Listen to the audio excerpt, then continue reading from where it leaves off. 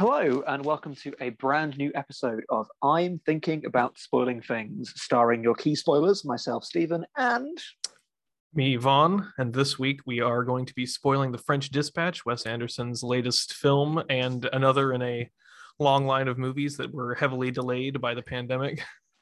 I mean, the good thing with this episode is the director has already spoiled the movie, so it makes our conversation about it a lot easier. That's very true.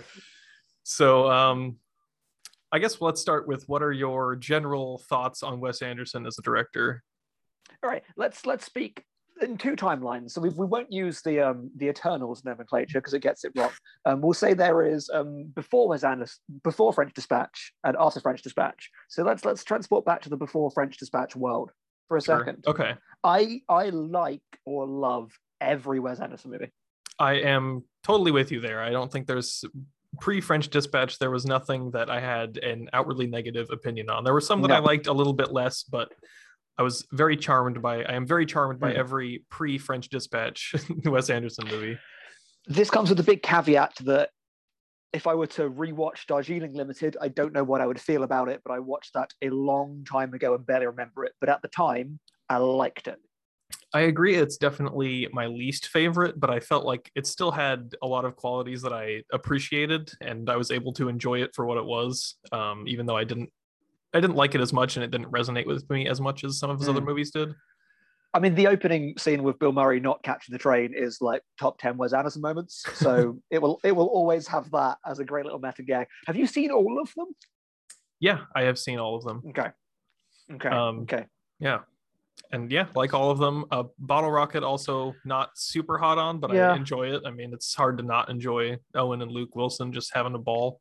There's some really funny stuff in that movie, and I quite like some of his earlier movies where there is a bit more of a scrappiness. They're not polished to a sheen yet, right? But he is still attempting a style in a lowered aesthetic and lower like price bracket. So I quite like that in the first few Wes Anderson movies, whereas now we're in pristine perfection cinematically the whole way through. And I know you're a huge fan of Rushmore, which is probably the best example of still a little bit unpolished, but still very much that style that he was looking for. I love Rushmore, and my hypothetical career in teaching has only increased my love of Rushmore because of the amount of things that movie gets right, obviously hyperbolically and exaggeratedly, right? But specifically about high school drama, the things it gets correct about what high school drama students are like and the kind of plays they want to put on is, I cannot speak to that thing because I would get in trouble. But I have recommended that film to colleagues several times. They've been like, yes, I see what you recommended this to me. And always goes down well. Rushmore's great. Worth saving Latin for.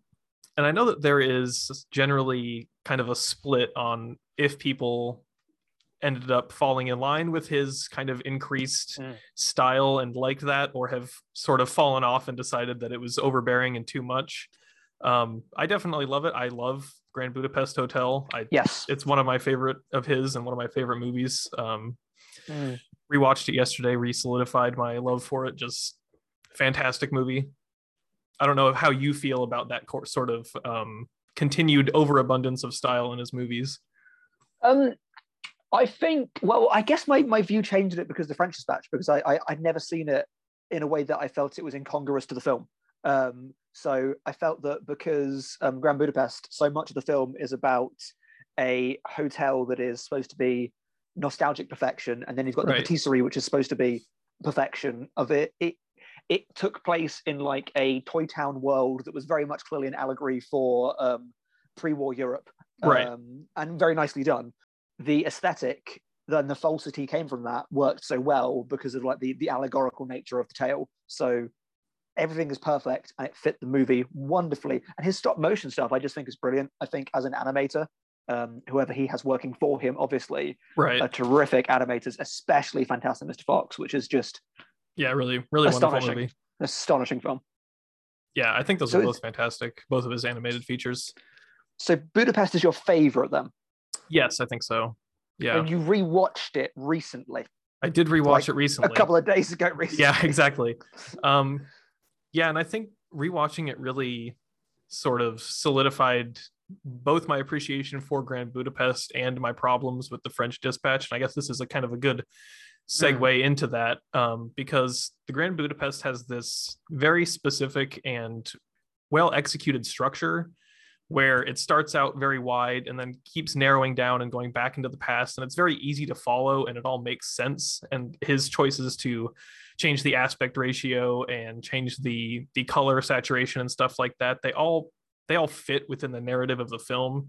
And I think it helps serve sort of the way that it, in addition to, like you said, it's sort of allegory for pre-war Europe, it also serves the way that it kind of appreciates writing and the way that writing is passed down through generations and stuff.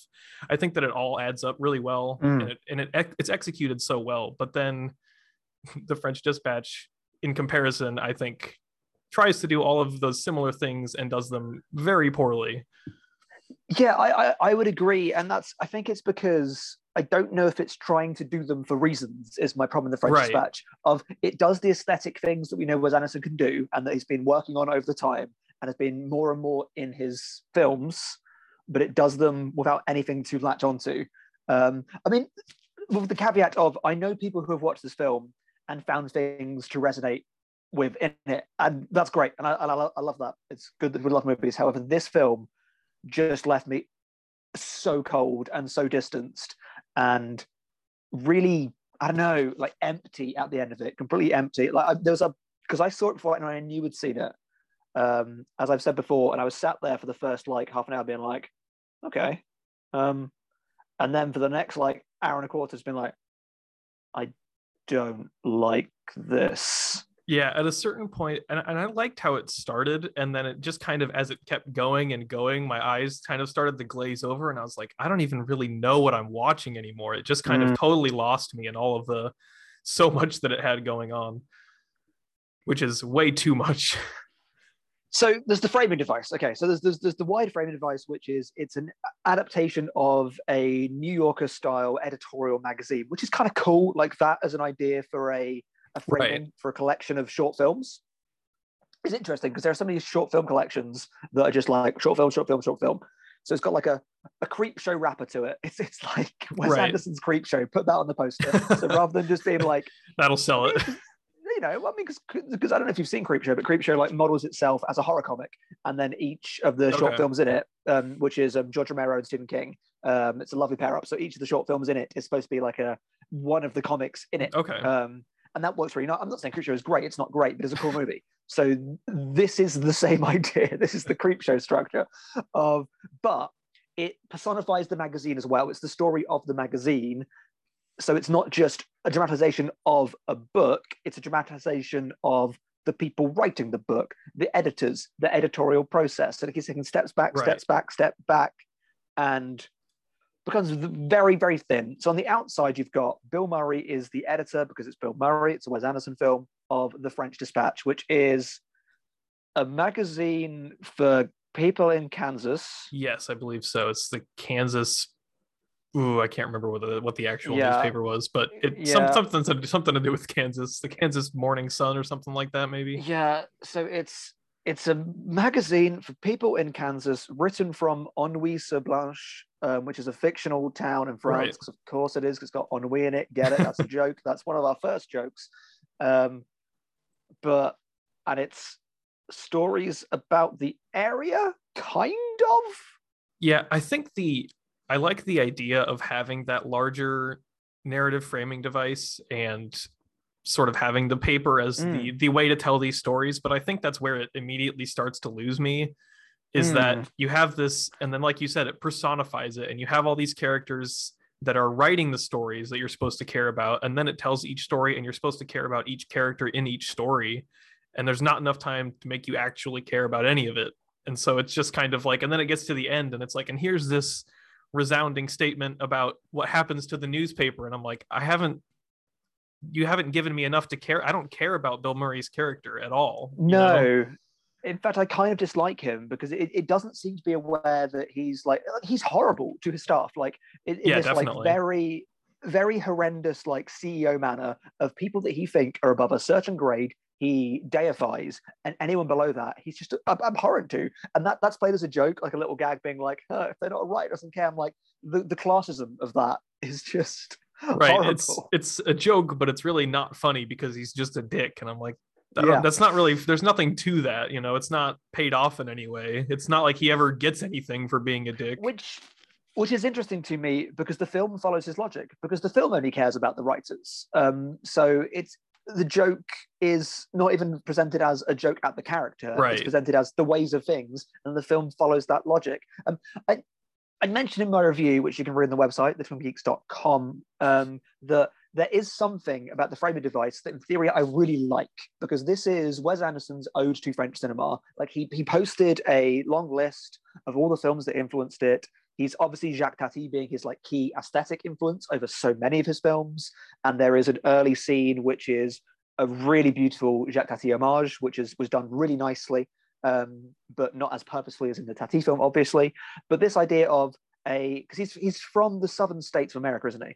I think he's from Texas. Yeah. So this idea of how the fiction of the film matches the person of a French-inspired tales being taken to America in Right. the same way this film is an American's view of idealized cinematic France, and by Right. placing it into a fake town is that idea. So like that seemed to really work for me. That it's fake cinema France. It's fake cinema France through the lens of America given to the stage, and like that's kind of clever, but there's nothing to attach that to in the film because the Right. stories have no resonance. It's not a collection of pastiches. It's got lots of like reference points, but they're just stories that just exist for the sake of it. And I don't think they're very good stories, which is my fundamental issue. The short films are not good. Right. It's a collection of things that I can look at and say, I like this idea, or I like the thought of this, and then it doesn't ever coalesce into something that I actually care about or really want to revisit. You know, it starts off, and I liked the opening segment with Owen Wilson. I thought that was nice and charming, and I felt like it was very Wes Anderson in an interesting way, but I quite liked it. There was a couple of visual gags in it that I really enjoyed. The bicycle going behind the car and like coming out as a bicycle was very, very good. Like, so yeah, so the scene where our first article is Owen Wilson, who is the cycling writer, and it sounds like it makes sense at this point because the first short film is a tour around the town, and you're Right. like, structure, that makes sense. But the details given in this first short film don't ripple out into the rest of the film. It would make so much more sense if this was an overview that then the other ones relied on, but they're not. It's just a random bit part. And I do agree with you that I keep reading reviews, people say the free films, there are 4, and actually the first one might be the best one. Yeah, I think I agree with that. So please stop forgetting it. And it's the shortest. And which is also maybe why it might be the best right. one. But even in this one was when I had the points of, because it's so, the perplexity of the film, the overwriting of the film is just intolerable to me at a point. And it's just word, to the extent that some of the words used, I don't want to hear. And there is this really kind of like offhand treatment of sex work in this first short film. Then there's this like really offhand like reference to like the tragic death toll of the town. And again, because it's like Budapest is full of jokes, but there is an emotional core to it and you care about the place and the people. I'm like, am I supposed to take the place seriously? Is this place a joke? Right. Are these characters jokes? What is this? I don't think that's a joke. That's not funny. And that's not funny either. Is this tragic? I don't know. Right. Grand Budapest draws a pretty clear line between the surface level humor and the undercurrent of war. And that part is actually treated very seriously. But this movie doesn't have that clear line, and it kind of blurs it in a way that makes it like, okay, what am I supposed to be taking seriously here? And what is a joke? And it's just words, because it's a visual assault, which a lot of his films are. But this is more of that. So you've got changing aspect ratios, you've got changing color palettes, you've got black and white segments. At one point, it goes animated. There's use of little stop motion bits, which there was in Budapest as well. Like that's fine. And there's so much text on screen. It occasionally cuts off bits of text from the side of the screen. And whilst you're watching that, there's pervasive voiceover the whole time. And like I've heard people say, you need to watch it again to take it all in. I don't want to watch it again, because I just didn't enjoy it. Yeah, that's the thing for me is like if there are movies that I think deserve to be rewatched to be appreciated more, but the movie has to make me want to rewatch it. And if the movie just exists and it's not good, and someone tells me you have to watch it again, but I have no desire to, then that's not a successful film. It needs to actually give me a reason to want to come back to it, but there's nothing I really want to get more out of this movie. And that's, I think, the problem is there's no reason for me to revisit it. Yeah, I mean, my key example, and this might make me sound very pretentious, is Antonioni's Blow Up, which I watched, and I sat there at the end. I was like, I don't get the love for this movie. Like, this movie is fine, and I was like, but everyone seems to love it. And I was left at the end being like, I'm not quite sure about how these things fit together, and it wasn't the movie that I thought was going to be. So I was like, I should give this another run through. And that other run through, I was like, this is a master. Oh, I know what's going on. Blah blah blah. Right. That's because that film left me with like there was something that I wasn't latching onto. Whereas this film, I never felt like I didn't get it. I never felt like it was going over my head or I needed to recontextualize a bit. And I was just like, I just don't enjoy this. This is not fun to me. Exactly. I just didn't care. I just left and I was like, that was the first time that I didn't enjoy a Wes Anderson movie, and I don't want to go back to it, I think if you want to move on to sort of the rest of the short stories. Yeah, I think it's worthwhile because I have separate complaints about all of them, which is actually quite impressive. I have like a different core complaint with each one. So the second one was Tilda Swinton telling the story of Benicio del Toro, who was an artist in a prison. School.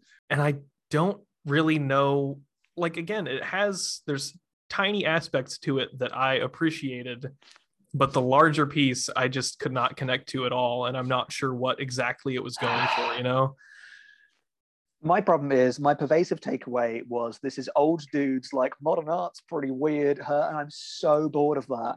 It was just like so many jokes that just been like, what even is this? Look at all this splatter. Is that even art? It's just like this 20 years ago, people making these kind of comments about modern and contemporary art, and it just seems like old out of touch person being like, look at art's crazy, people pay money for this, that's just splatter.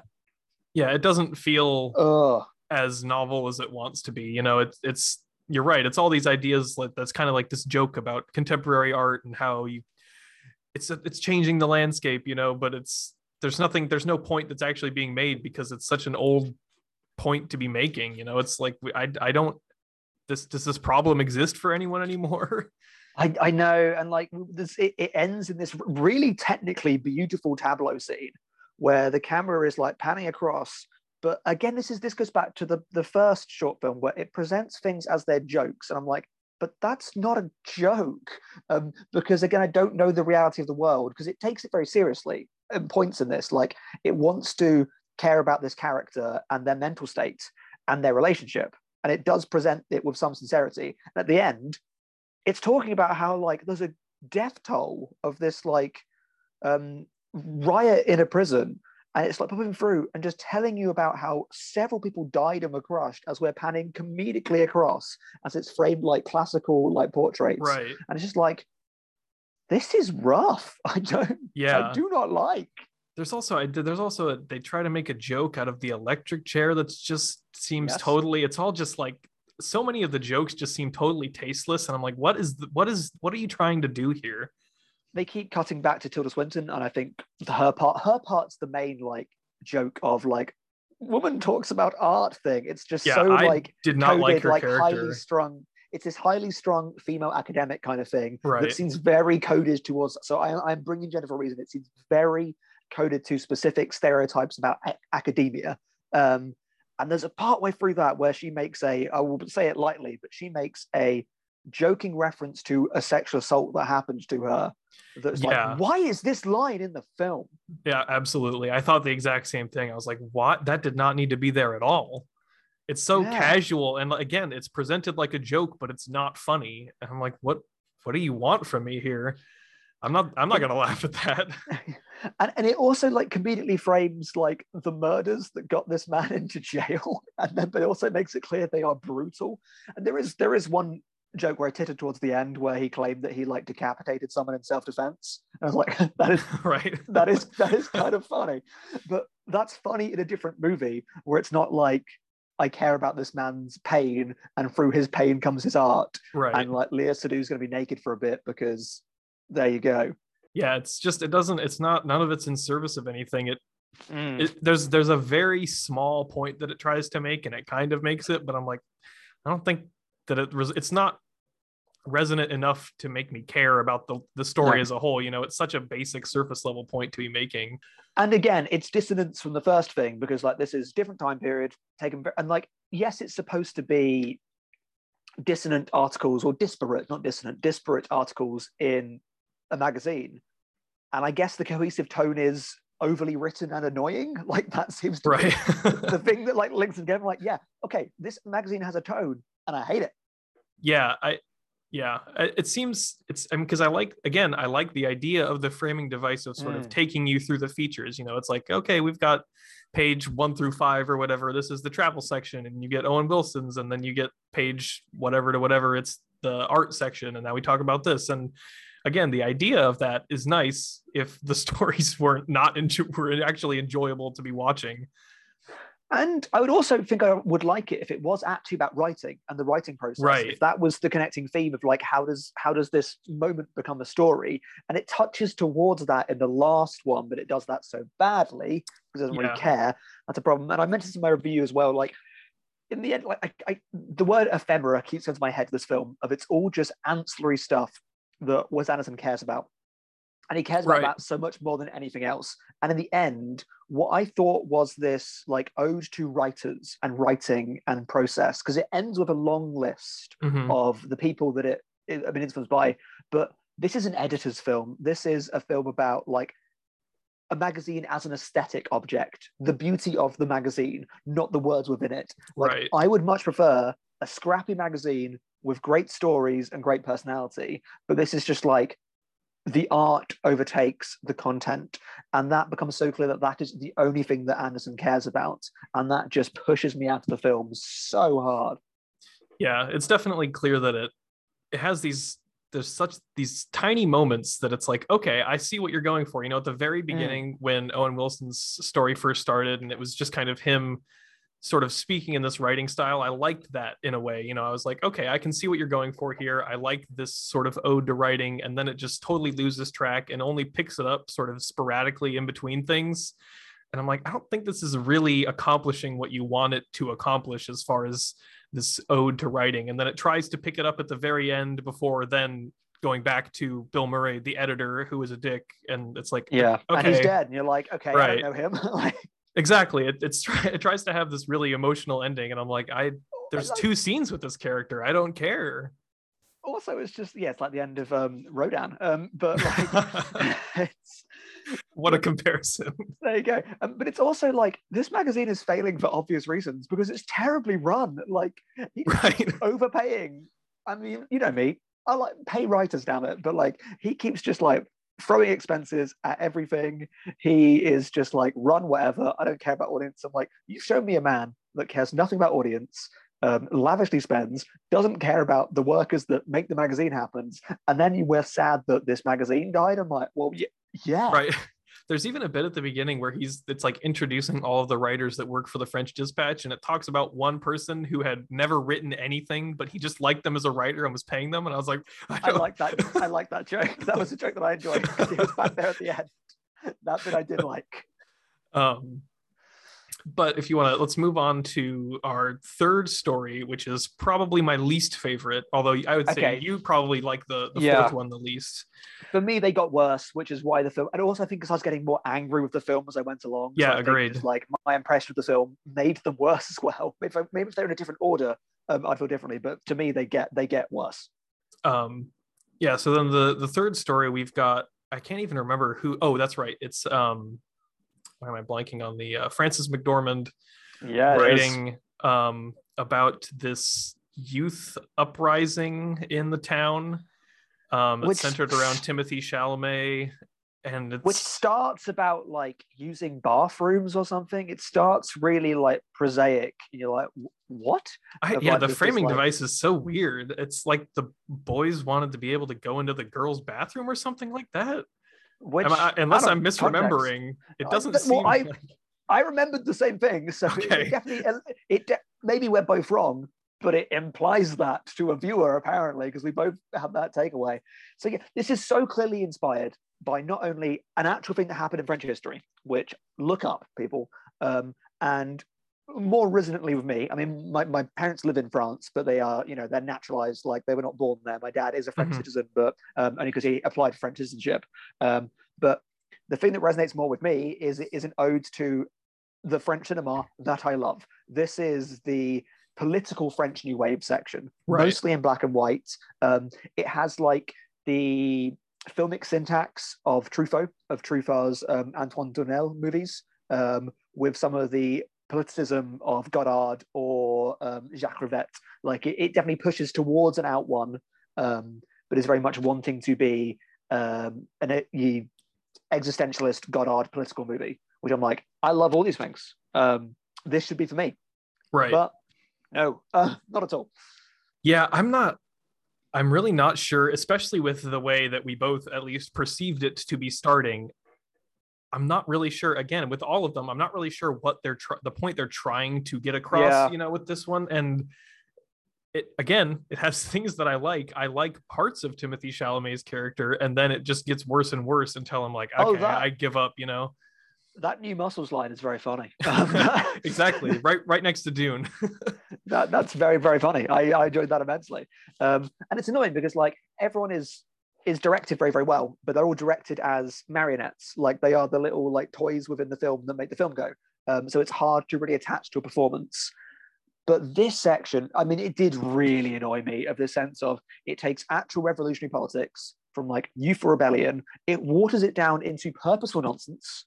It makes it seem affected and silly, pushing towards all kinds of things about a cafe. It brings in like a character who dies by, apologies to mention, but a character that dies by suicide, and it kind of like just chucks that in a very artful scene that's very beautiful to watch, but don't know what it's doing there. And I think that's probably the point where I just kind of threw my hands up and I was like, I give up with this movie, because that was a scene within a scene within a scene within the movie, within the framing device. And I was just like, I was so exhausted, it just keeps going down and down and down.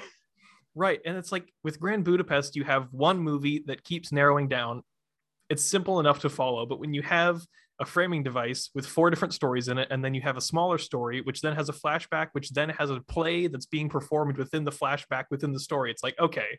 And I was like, I can't do this anymore. I was like, this is too much. It's just, you finally overdone it for me, Wes.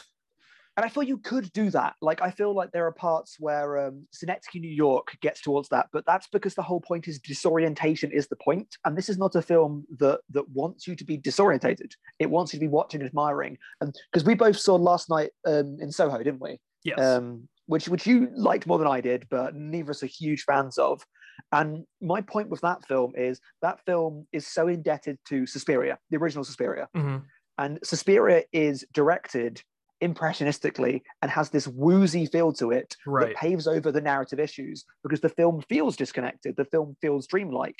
But Last Night in Soho, like, Edgar Wright is a very tactile, precise director. Like, he cribs from Sam Raimi, and like that style does not fit that intent. And the same is true in French Dispatch. If this was like a woozy, disorienting, if the last act of the movie was like the end of I'm blanking on the name, the Peter Strickland movie, Barbarian Sound Studio, if it like burst into like that kind of like madness at the end, that would work. But this film wants to be the precise plaything, but then you're right, is also completely incomprehensible structurally. And this is where like it almost seems like it missed something, because this seems like the perfect opportunity to, if you're going to have this much just chaos going on within the story, why not then pull out to the French Dispatch and have the editor be like, this is incomprehensible, you have way too much going on. But it doesn't do that. It's just like, you should understand all this. And it's like, I don't care enough to understand all this. This needs to be edited to be more coherent. And it's a mess. Yeah. So it's not only an ode to editors, it's an ode to indulgent editors, which is a problem. But this story, I mean, I know that because we've talked previously, there are specific bits in this that I know really annoy both of us. So I'll let you take the lead on why you really dislike this segment. I mean, I think for both of us, probably the biggest sticking point for this is the completely unnecessary relationship between Timothée Chalamet and Frances McDormand, which is just bizarre to say the least, because even though, as I think you specified in your review, Timothée Chalamet is of course in his 20s. Yes, the man is an adult. The movie makes it very specific that he is in high school. Yeah. And then he forms a relationship with Frances McDormand. And it's weird. You know, welcome to the part of the podcast where I ask Zephyr a question. Vaughan, a question. I think I know the answer, which is, have you seen Last House on the Left? I have not. Yeah, I mean, don't. It's not very good. But there's a party scene at the beginning of Last House on the Left, which is, again, the actor is not this age, but the film starts with a 17th birthday party, and I'm like, film, I know why you're doing this, and I hate you. Like, films that go out of their way to show you, the audience, this character is underage. This character is a child, is legally and morally a child, and then that wants to include not any like romantic arcs, fine. Like, children have romantic lives, that's fine between children, but to have a sexualized and romanticized storyline, it's just gross. And I didn't even really think about this until now, but it's to even further the point of like Wes Anderson kind of misunderstanding his own past, the reasons his own past films worked. It's basically Rushmore without any of the actual cutting into it and saying this is not the right thing to do. You know, in Rushmore, it's like, yeah, he's in love with his teacher, and the teacher specifically says, no, this is completely inappropriate. You can't be doing this. And in this movie, it's like, yeah, that's fine. They're just doing that. And that's, you know, he's just growing up. He's learning things. And it's like, no, that's not right. You know, and it kind of like all boils down to, because France, you know, like it has this very stereotypical, very like bigoted view of being like, you know what the French are like? They're, you know, right. They're just, and it's just like, it relies on beyond cinematic stereotypes that are just gross. And the zenith of this for me is like, obviously the relationship that is there, and like it goes out of its way to make it clear that these characters have a sexual relationship. There are a few lines that deliberately say that, and then the film builds up to a scene that actually reminded me a bit of the Obayashi film. Is it Her Bike, His Island? I forget the name of the movie. Yeah, I think I know what you're talking about.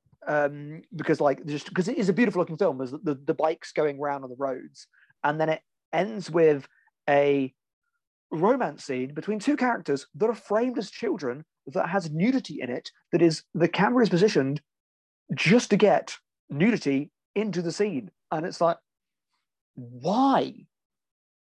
Right. It's definitely like, you have to have a reason for these things. You have to be able to explain why you've coded it in this specific way. And the movie doesn't justify, there's not really any reason for them to be high schoolers. You know, you can have a youthful rebellion without them being 17. They could be in college. They could, you know, it doesn't need to be that way, but it goes out of its way to specify that they are that age.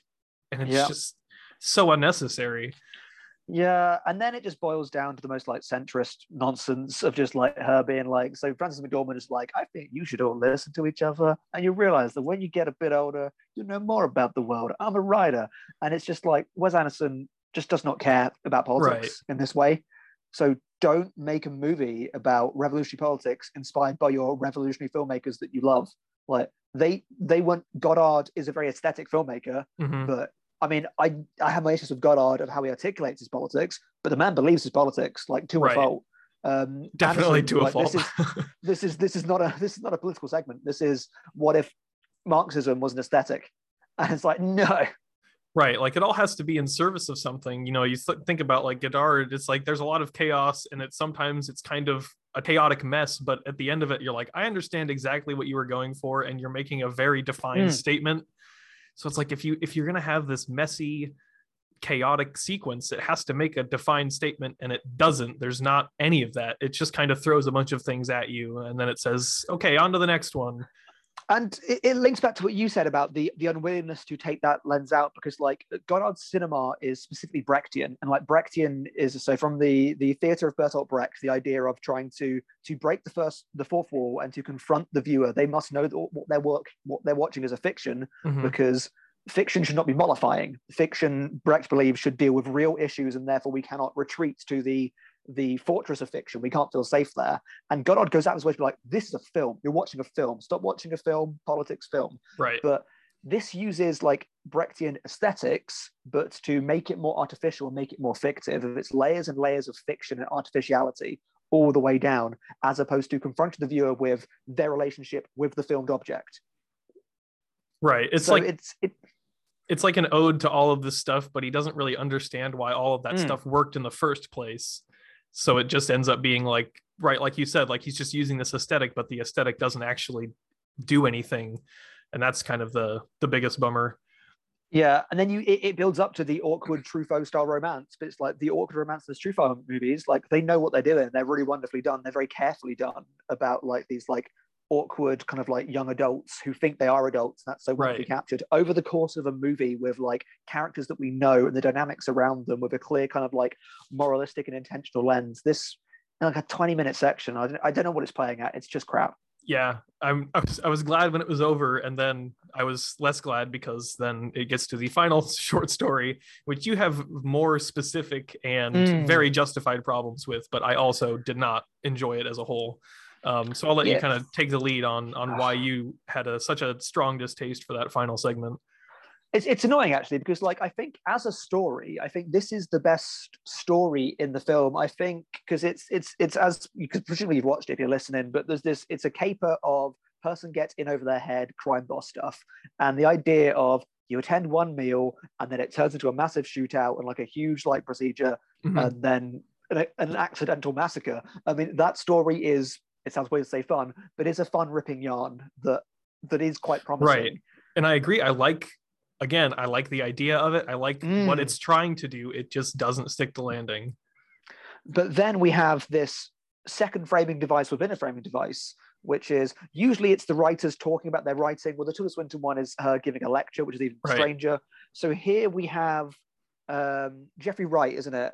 So Jeffrey Wright is sat on a talk show talking to the host, and the way it's framed is so purposeful. So it's a James Baldwin sequence, and it even has a dedication to James Baldwin after it as the first name among others of who the whole film is dedicated to. And Jeffrey Wright is doing a very clear, not quite impersonation, but a performance that wants to capture specifically like the cadence or the style of speech that Baldwin does.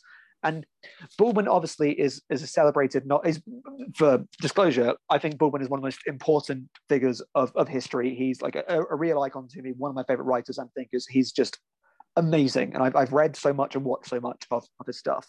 But he was very famous for these talk show appearances. That if you've seen the Raoul Peck movie, I'm Not Your Negro, it uses those as the meat of the documentary. So this visual language is supposed to go, this is James Baldwin speaking as he does in this deconstructive way. And all it uses that for is for him to, on this talk show, just recite an article that's not to do with the talk show for no reason. I'm unfortunately not super familiar with James Baldwin as a writer, and I certainly should become more familiar, but is that a thing where he can perfectly recite anything he's written, or was that just something that was invented by Wes Anderson? That's nothing that I'm familiar with. So obviously this character is not James Baldwin, but like it is an homage to, and it uses specific points. There's a bit that I'm not going to quote because it's racist, where he talks about, because James Baldwin is a multifaceted writer who wrote a lot about race. And I mean, it's so obviously James Baldwin, because James Baldwin also left America to move to France, lived in Paris because he was so upset by the state of America, this country that lost him. And his relationship is kind of like paired in this film. They talk about that later, a very forced moment that we'll get to. But there's this bit where he talks about the things that he writes about, and he mentions the things, they're very Baldwin things to write about, but they're written in a way that makes them jokes. There's a specific line, if you've seen the movie, you'll know. He says, you've written about the American blah, and he goes, yes, and the anti-blah. And that isn't a thing. That doesn't make sense. That's not a thing that person would say. And it's making a mockery of the important writing that Baldwin did about race and social justice. And it's using his language and like his phrasing. That's a more annoying thing to me. It uses the cadence of Baldwin. It uses how beautifully eloquent he is. And at a couple of points, it betrays that because it makes him say two things that are just camp stereotype in a way that Baldwin would not say that. So he says that like a distaste for bad penmanship is the curse of the male homosexual. I'm like, that's not a thing James Baldwin would say. And then another point, he just says, of course, you silly goose. That's not a thing that James Baldwin would say. Now, this is not me saying that this is not an anti-camp statement, obviously not, but this is, to speak carefully, those things seem to be there because those things connote gay. And they're making him say that because James Baldwin is a homosexual writer, but he is not a stereotype. Like, he is not, right. And I'm trying to be very careful with my wording here. That is not him. He would not say those things. And those are there based on one facet of him and used to define him in a way that is insulting, deeply insulting to him, his family, and those like myself who have a great love for this writer. Right. And if you're going to take someone, and even though it is specifically not directly him, if you're going to be that inspired by him, you have to be careful with the way you're writing around it. Yeah. And like you said, like, it all just feels like a joke, and it's not really funny. Like, even for someone like me who is not intimately familiar with him as a writer, watching it, all of those jokes, I was just like, what is this? Especially like you said, the I've written about this and the anti this, and I was just like, that doesn't make any sense and isn't, what is the point of even writing that into the movie? You know, it's just bad, and, you know, if anything, offensive and just unnecessary. And it builds towards this scene. So it's all about this like cook, and it builds towards this very, very forced scene, which reflects the movie it could have been, where he says there's one bit that I missed out of the article, which is a conversation I had with, what was the chef's name? The chef's name was actually quite funny. I could not tell you from memory. I can't remember. The chef had a funny name. It was a good gag. But not funny enough to remember, though. Not funny to remember. It's been a while, you know. That's no shade in the film. The guy did have a good name. And he says that he talked to him, and at this moment, out of nowhere, about how the chef said that he willingly endured poison, thinking he would die because he wanted to fit in, because he feels like an outsider in this society. I'm like, you are bringing in a social dynamic to this film that does not exist anywhere else in this film, and you're only bringing it in because the framing of Baldwin as a writer. And again, how dare you? And if you're Wes Anderson and you've had so much justified criticism for how you treat people of color and acts of color in your film, specifically non-white actors in your film, to pigeonhole this section, and then you have these characters who, again, are defining the film by their non-whiteness, and then have the film allude to, we don't fit in. Oh, right. It's all like, it doesn't, and it seems like what he wants to be doing is talking about everyone that is working at the French Dispatch as a whole. Like, they've all kind of come together in this place to get something different out of life, but it doesn't feel like that. Like, that's what it wants to say, but that's not how it's presented at all, because of the characters that are having that conversation. I think that it ends up just feeling so bizarre. And it's like, you're trying to make this seemingly poignant statement at the end here, but it doesn't end up feeling like that in any way whatsoever. And it isn't earned at all because you haven't paid into it well enough. Fundamentally, James Baldwin isn't a food writer. Why? Right. Yeah, I mean, and as always, there's tiny aspects of that sequence that I like, and although I will say it has this whole animated segment, which didn't like that at all. I didn't like it either. I felt like it was totally out of place in this very, I mean, it seems like it should be, again, it's like it should be a very serious story. You know, it's about a kid gets kidnapped, and there's like this whole warfare thing, and there's people getting shot and all this, but then it gets animated, and it's like, ooh, you know, fun little chase scene. And it's like, where's the, you know, you have to have some sort of tonal consistency, and it's just, the animation does not fit in with what they set up at all. It also annoys me because, I mean, like, I'm a big French New Wave fan, and like Jean-Pierre Melville is one of the top for me, though I'm not a huge fan of Le Samurai. It's his wider work that I'm more appealed to. And Army of Shadows is one of my favorite films, and is his best film, I would say. And there are moments in this that clearly like allude visually to it, and like it takes like the cold brutality of that film, and it presents it as quaint. There's this montage of quaint police brutality, because it's a Wes Anderson movie, so it's all a little bit art, it's all a bit quaint, it's all fancy, and it's horrible police brutality. Yeah, it's like I said, there's no consistency to it. It just kind of throws things in. It's like, yeah, okay, I want to do this, but he can't leave the style that he's set up for the movie. No. So it's all just presented, like you said, it's very quaint and quirky. but what you're showing me is not quaint and quirky at all, and you're not making a point of distinction, so it just feels weird and wrong and not good. It's such a weird and interesting divergence from that kind of like closing sequence of Grand Budapest, where it does take that moment out to go, no, this was the serious thing Right. this film is about the whole time. And it leaves you, the audience, with that was really fun, but I guess it actually wasn't, because Right. it's the fun we make to cover up the bad times. And because that film is about nostalgia, it ends up with a moment about, oh yeah, no, we do manufacture nostalgia to pave over the pain, and that's what I think about. Whereas this film is about nothing. Right. Nothing at all. And I think that's again served by Grand Budapest being one large arc and large narrative that then at the end you're like, okay, here's this genuine tragedy that sort of underwrites the film, and I've also spent the whole movie with these characters and I genuinely care for them, as opposed to this movie where you get these tiny segments and it wants to say, and here, look at this tragedy, but I don't care about the characters because I've spent a collective 5 minutes with each of them, and there's nothing that's actually paid into me caring about them, especially the very end where it then kills off Bill Murray, and I go, I don't know anything about him as a character aside from he's a dick to some of his employees. You're like, it's Bill Murray. It's Wes Anderson movie. I know Right. he is there. That's why he's there. It's Bill Murray. Hi, Bill Murray. I was also thrown off at the very end in that final sequence in the French Dispatch, because it throws in a bunch of Wes Anderson people that are always in his movies, but they have like one line, and I'm like, oh, I didn't even like. I think Jason Schwartzman specifically has like one line at the very end, and I'm like, oh, okay, I didn't even know you were in this movie, and it doesn't really matter that you are.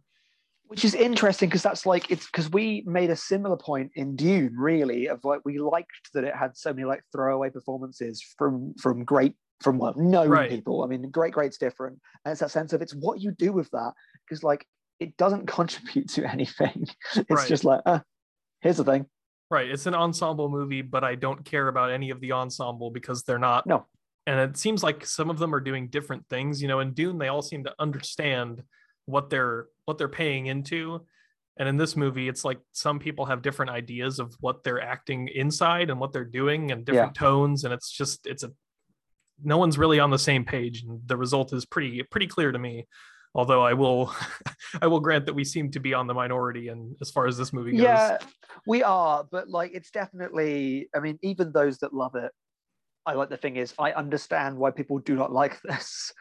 So there is an understanding on each end Right. here, being like, as I start with my review, like there's that easy Wes Anderson point where it's just like, if you like his films, you'll like this. And I want to make clear at the beginning, no, like, I really, really like his films. There was a point where he was one of my favorite filmmakers. The only thing that changed is I've watched more filmmakers more, so my tastes have broadened. Like, my love for him has not lessened. I just love more things, and I love what he does. But this, people keep saying it's the most Wes Anderson, but it's the most of one aspect of Wes Anderson. I think Wes Anderson's very good at finding real emotion in artificiality. I think Moonrise Kingdom is such a perfect example of that, of the beauty it finds in the gulf between childhood and adulthood. It's such a wonderful film about something. And there's always this lovely melancholy. My favorite Wes Anderson film is The Life Aquatic. And I went back to watch half an hour of it, and then I had to go to bed after watching this movie to see if I still loved it. And it's got some slurs that rule suck in it. But it's still such a wonderful, heartfelt, touching film with characters that are fleshed out and that mean something. Right. And this isn't the most Wes Anderson. This is one aspect. Right. Becomes the film. I think that's just the fundamental problem with deciding this is going to be sort of an anthology piece where I tell a bunch of different stories, and it just fundamentally that doesn't work with what makes his movies good, because all of his movies, like you said, they're very emotionally resonant, and you can connect to all the characters because you care about them and because they're presented in a very sympathetic way. But this movie, you're not given any time with them, and there's no way to actually flesh any of them out. So I'm just left feeling empty. Like, who am I supposed to connect to in this movie? And the answer is nobody, because there's nobody to connect to. You know, there's individual, like, okay, I kind of like that character, but there's no arc to any of them that I can leave going, yeah, that really resonated with me, because none of them really have an arc that I can look at and relate to. Yeah, it sucks. It really annoys me. I mean, your wife put it best. I'll let you quote your own wife, but her review on Letterboxd, which obviously I will not buzz market her thing here, but I'm sure you, like fake James Baldwin in the movie, can recite off by heart all of your wife's words. So I'm sure off by heart you could recite her entire review. I'll let you go. Yes, the two of us cannot get this beautifully concise, but she got it down to just one word, which was rubbish, and I couldn't agree more. just nailed it. Like it's just I love the dismissive. It's just rubbish. Like it's just the disappointment. Like it's not even trash. It's rubbish. It's just like I don't care. I wish I did, but I really don't. And it's such a shame because I really did. I was looking forward to this movie for so long. Yes. And like you said, in theory, if you like Wes Anderson movies, you should like all of them because they are all doing the same thing. And that was what I was going into this hoping. Yes, you don't care expecting that. Right. And I left like, oh, this is me leaving the Wes Anderson train, apparently. This is the stopping point for me. And maybe that's okay. That's fine. He's a wide filmography that I love, with some wonderful films in that I will keep coming back to and keep sharing to new people. A damn shame. But that's all we have time for this time. Thank you for listening. As always, you can find both of our writing on thetwingeeks.com, where you can find me writing pretty much everything that I just said about the French Dispatch. So to see that in not very condensed form, I'll be honest. You can read that. Have you got anything interesting coming up this week onto the website that people can read of yours? Yeah, we've got upcoming. House of Gucci upcoming, Ridley Scott's second movie of the year. Spoiler alert, not a good movie. So you can look out for that review. Thank you for alerting me to the spoilers though on this podcast. It means a lot. And by the time this is up, my review of Petite Maman should be up on the website, which is, spoiler alert, phenomenal. It's so good. Watch the tiny mum. It's the very mum. Good She's movie. So tiny. You wouldn't think the mum would be so tiny, but she is. Petite Maman. The other podcasts continue. If you want to have a bewildering time, listen to this Friday's episode of the Twin Geeks cast, where they gave me and Murph the keys with very little content. So it's just, God knows how long it will be cut down to, because Jesus Christ, does it need cutting down. But if you want to have a bewildering time as we talk about Thanksgiving and whatever we feel like talking about, and technically Best in Show with a Ghostbusters Afterlife review, but halfway in the middle, listen to that. Why not? Thanksgiving chaos for the whole family. Yes, exactly. The Daydream cast continues. Well, I say continues. I'm sure it will continue at some point, but they take their time, but always worth the wait. And yes, there is a music podcast, which I got the name wrong on the previous podcast, and I thought I should check what it's called. I want to say it's called 3 Letters and 5 Mics. I think it's called that. It's very good. I've listened to it. It's great, but I don't know what it's called. Well, regardless of what it's called, you can listen to Calvin and our newest editor, Kev, talk about music. Yeah. They know stuff. I love it. You just released a new episode of Ranking the Monsters as well. Yes. Ghidorah Week. We talk about the first 2 King Ghidorah movies, which are real fun. I also sneakily rank Clifford the Big Red Dog. Vaughn wouldn't let me do an episode of Clifford. It's not necessary. I just want to talk about Clifford. I've talked about it so much. I explained to a colleague all my problems with Clifford. They clearly did not care. Find all of our wonderful projects there. Obviously follow Vaughn on Letterboxd. His username is Zero Zebra. That's 0 with an X and Zebra with a Z. That is not true. Since the last episode, my username has changed. It is just Zebra now. Easy to remember, very clean. Thank you, Letterboxd, for giving me that username. I presume that other one doesn't exist then. So I guess just absolutely doesn't exist. No reason to look and check on it. Doesn't exist at all. Yeah, and follow me, Stevenage, Stephen with a PH in the middle, not at the beginning, Stevenage on Letterboxd, and elsewhere, I guess. I don't know. Follow me in general. Find me, follow me, keep a safe distance. All right. Until next time, everybody.